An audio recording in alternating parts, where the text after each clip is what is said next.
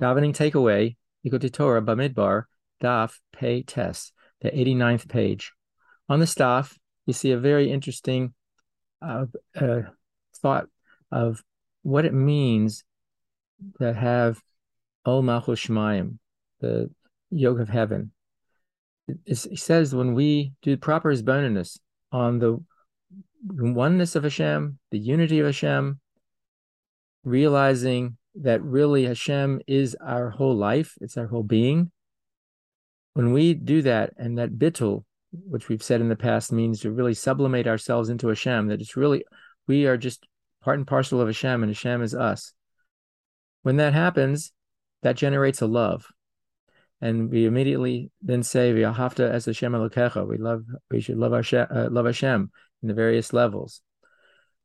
He explained that that first paragraph is the acceptance of the yoke of heaven, the Kabbalah's Ol Malchus Shemayim.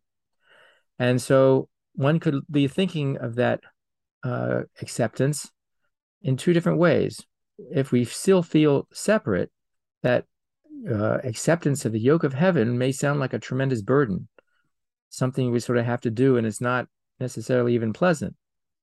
But if we do the proper hisbonenus on that oneness of Hashem, which generates a love for Hashem because of the fact that Hashem is our life, etc., then all of a sudden that will bring about a tremendous joy, because the yoke is not a burden. It's something where we are allowing ourselves to then be connected with Hashem to the point where whatever Hashem wants and whatever Hashem needs, that's what we do, because we are connected totally with Hashem. And so it's an acceptance through love. It's an acceptance through joy.